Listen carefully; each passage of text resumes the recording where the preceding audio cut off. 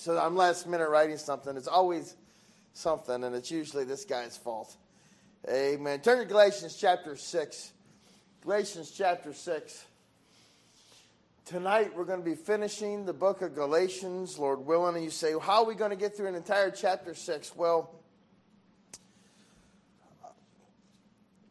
it's not that as hard as you think. You know, so some chapters are harder to get through. Sometimes you get through about a half of a verse and you just got to stay there for a while. Amen. But what has the theme of this letter been throughout the entire letter of Galatians, the book of Galatians?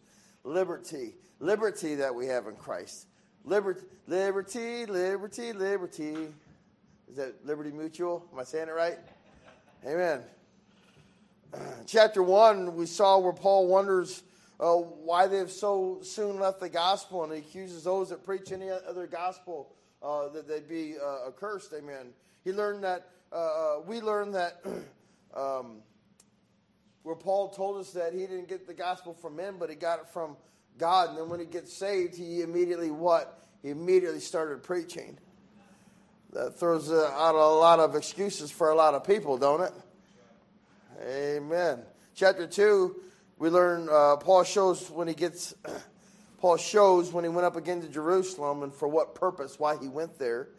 We saw in chapter 2 that Titus was not circumcised. Chapter 2, Paul had to step up to Peter to his face and say, hey, look, you're teaching wrong. You're trying to add something to salvation. That's all in chapter 2. Also, why he and others, being Jews, do believe in Christ to be justified by faith and not by works. That was part of the deal when he withstood Peter to the face. Chapter 3, Paul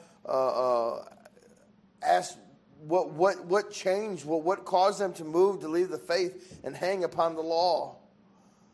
Talk about being justified by faith and not by the law, for the law was never for salvation. The law was never to be justified. And then chapter 3 in Galatians, and it's such a good chapter, talking about sharing in the blessings of Abraham, tying into true Israel. Amen. That's important to know. That's the important doctrinally. Chapter 4, how they were under the law till Christ came as an heir is under the guardian till he be of age. Amen. Paul used the adoption analogy. And then talk about Christ's freedom from the law. No longer servants under it. Shows that in chapter 4 shows that we were sons of Abraham by the free woman. I enjoyed that study. Chapter 5, he encouraged them to stand their liberty. Encouraged them again. Look, we're not to observe circumcision, but rather love. It's love. And he lays out the works of the flesh last week, and then compared to the fruits of the Spirit, then he exhorted them, look, walk in the Spirit. If you're led of the Spirit, walk in the Spirit. Amen. Amen. Brother Rob, would you open this message in a word of prayer? We'll get right into it.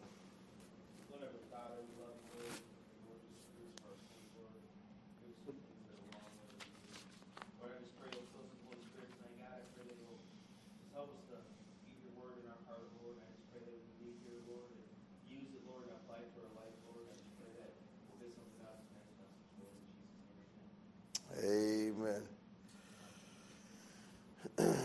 Paul, in this last chapter of this letter, the way he wrote it, it's as if he's trying to squeeze his last thoughts on paper as if he's running out of scroll. Complete speculation. Could very well be. But complete speculation. But that's the form in which he's writing. Just he writes down a whole bunch of things, but doesn't really speculate. Not speculate. Doesn't really build it up. He doesn't really go into detail. Just telling you things, and mostly last minute encouraging things, as if when somebody's babysitting your kids, Rob or Tony, and on your way out the door, Jessica's telling the babysitter, oh yeah, and don't forget this, the number's on the fridge and you can do this. And don't forget, change their diaper. I think one's wet. And as they're walking out the door, he just keeps throwing out these last minute things. Don't forget this. That's kind of what chapter 6 is like. So understanding that'll help us understand it as we start reading it, that seems to be the mindset of Paul, because he's just writing things down, shotgun, really, of summarization, really, of the last 5 chapters. Amen. So that's why we're going to get through a lot real quick. Amen. Galatians chapter 6, verse 1. Brethren, if a man be overtaken in a fault, ye which are spiritual, restore such a one in the spirit of meekness, considering thyself, lest thou also be tempted. He said, bear you one another's burdens, and also fulfill the law of Christ. For if a man thinketh himself to be something when he is nothing, he deceiveth himself. That reminds me of how a toddler will point out a baby's mistakes. Right? And the preteen will be pointing to the 8 and 9-year-old, be like, look, they're messing it up. Look, I know better than he does. Just like the teenager to the preteens, be like, oh, I'm so much more mature. I'm in the 7th grade and he's in the 4th grade. Oh, my goodness, look at all the things that he does wrong. It's no different than any level of maturity in any stage of life, but especially when we're talking about growing in faith and growing in the Spirit, being led of the Spirit. That's what young Christians do. I've been in church for a month, so I'm going to tell this one who missed a service how they ought not to ever be unfaithful. Right? It's the same thing as the toddler pointing to the little bitty baby. Amen. The immature always seems to be so quick to point out the fault in other people, yet they themselves will often think that they've arrived. Verse 4, he says, but let every man prove his own work, and then shall he have rejoicing in himself alone and not in another, for every man shall bear his own burden. I got to looking at this, and that word prove, that means to try or to examine. I knew that, but it's like I forgot it. As soon as I looked it up, I was like, I knew that. It means to examine. David, prove me, Lord, prove me, We have these, our culture definitions of words, and we try to attribute that to them, and it's not always the same, right?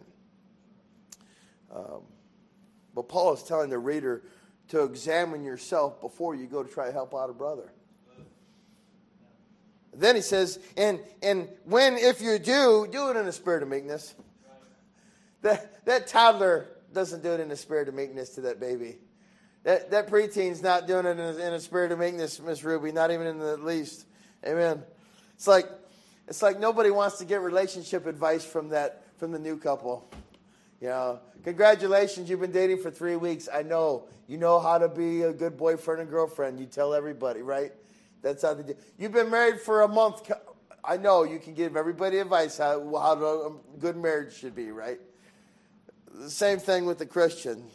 Been saved for a little while. We're at Elderly's, and my sister,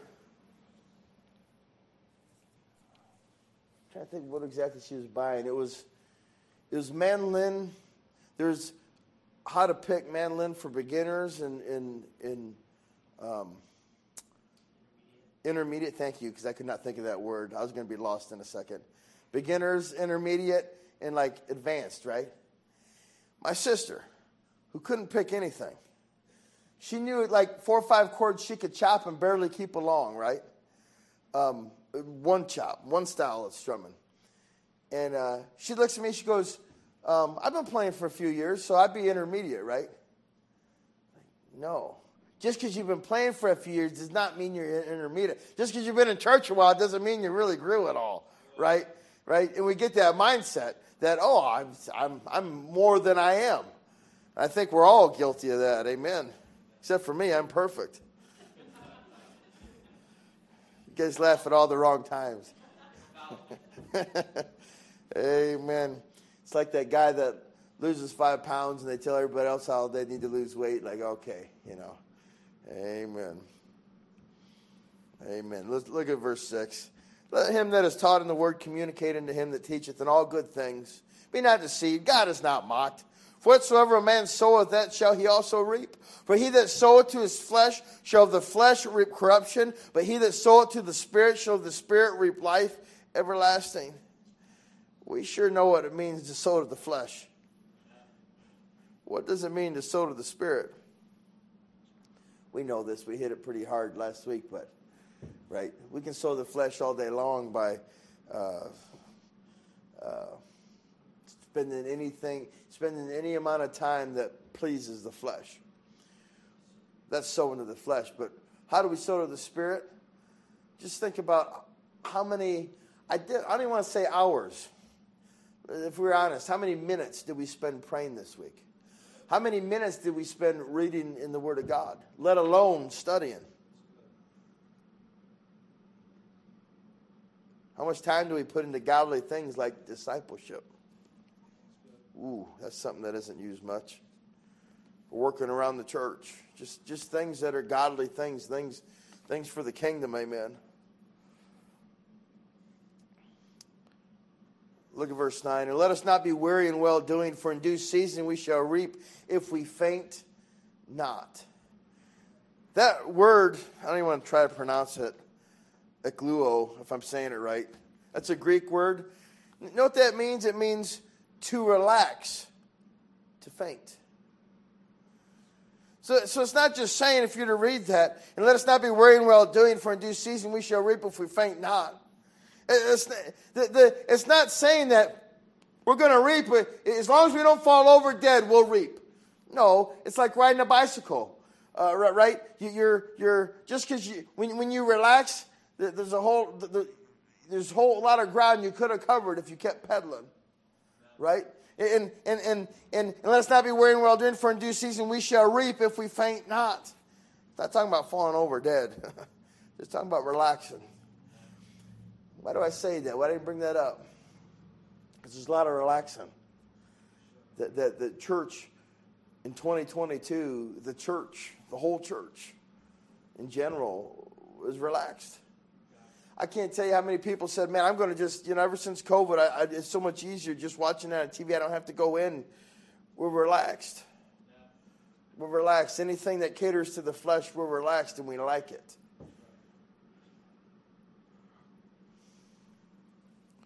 I don't know if you've noticed, but if you watch TV or you watch politics, you watch the earthquakes, you watch the sinful state of mankind nowadays, but this isn't a good time to relax and just coast. But to the contrary, Hebrews 10:25, not forsaking the assembling of ourselves together, as the manner of some is, but exhorting one another, and so much the more as you see the day approaching. Let's continue on, verse 10. As we have therefore opportunity, let us do good unto all men, especially unto them who are of the household of faith. And you think, well, why especially to those who are of the household of faith? Hey, because we're a family. Brother Charlie and Brother Timmy, they're not members of the church, but they're the household of faith. They're brothers in Christ. Amen. So unfortunately, we got to be nice to them. Amen. It's biblical. Amen. When it's actually a telltale sign that we love Christ when you love the brethren. You know what? We got a moment. We're going to be done early tonight, but keep your place in Galatians. Go to 1 John 3:16. Not John 3:16, but 1 John 3:16. Right towards the end of our Bible, 3 John's, Jude, and Revelation.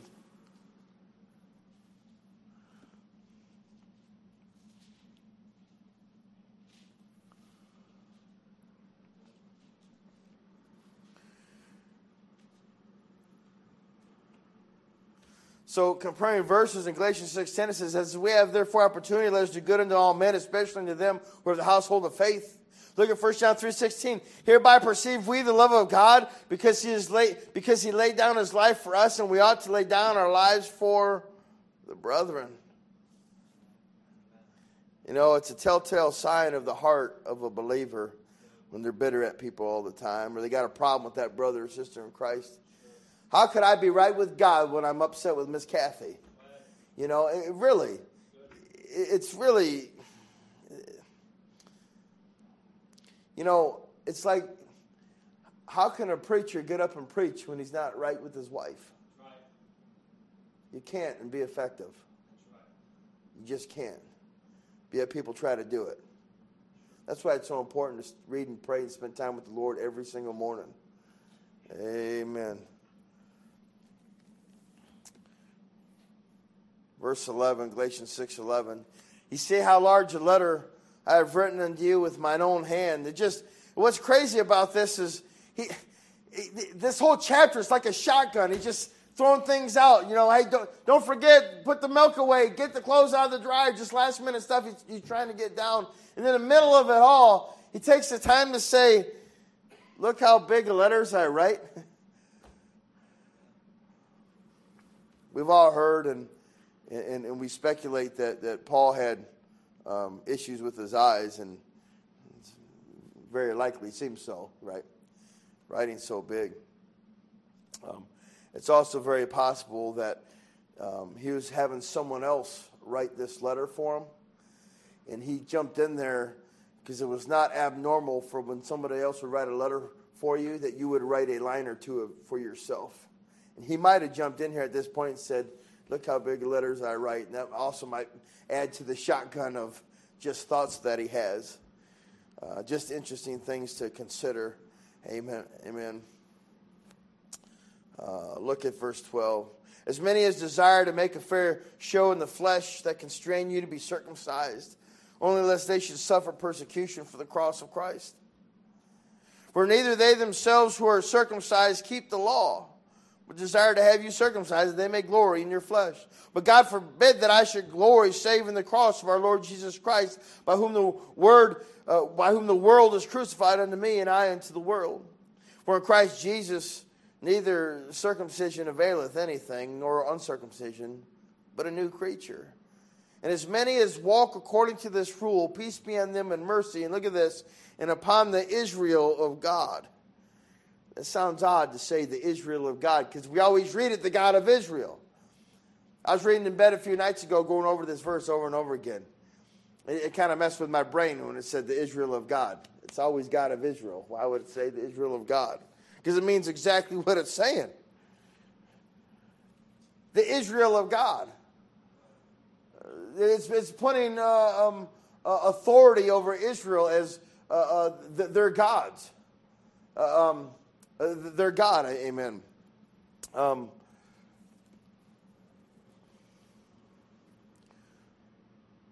Put it in this context. If there's an Israel of God, that means that there's an Israel that's not of God.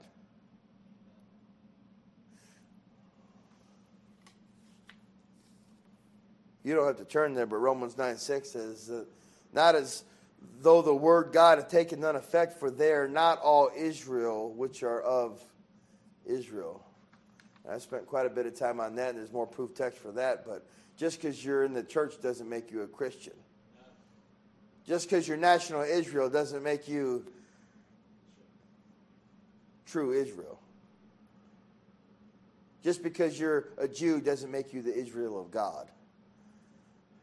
I love how when we're reading that it's us that needs to change our thinking to what it says, because it was never wrong, even though it sounded wrong to me when I read it. Israel of God, amen. Verse 17, from henceforth let no man trouble me, for I bear in my body the marks of the Lord Jesus. Brethren, the grace of our Lord Jesus Christ be with your spirit. Amen. What's the theme of all of Galatians? We've spent the last, 2.5 months going through 6 chapters. Liberty, liberty, liberty that we have in Christ. Let's not use it for an occasion to, abuse it. Just like grace. Oh, God gives us grace, and what do we do with it? We abuse it. We abuse it so much. We act like spoiled, rotten kids that, God's been so good to us. God's been so good to us. And I thank God for his grace. We don't want to abuse it. We want to enjoy the liberty he gave us. Amen. Amen. Let's close in a word of prayer. Dear Lord, thank you for your word. I thank you for this study. I know it wasn't very deep tonight, Lord, but I pray that you be honored in it. And thank you, Lord, for giving us liberty, Lord, not just in our Christian walk, but liberty Lord, in our everyday lives, but also liberty in studying your word each individually, Lord. Not limited to only the preacher gets to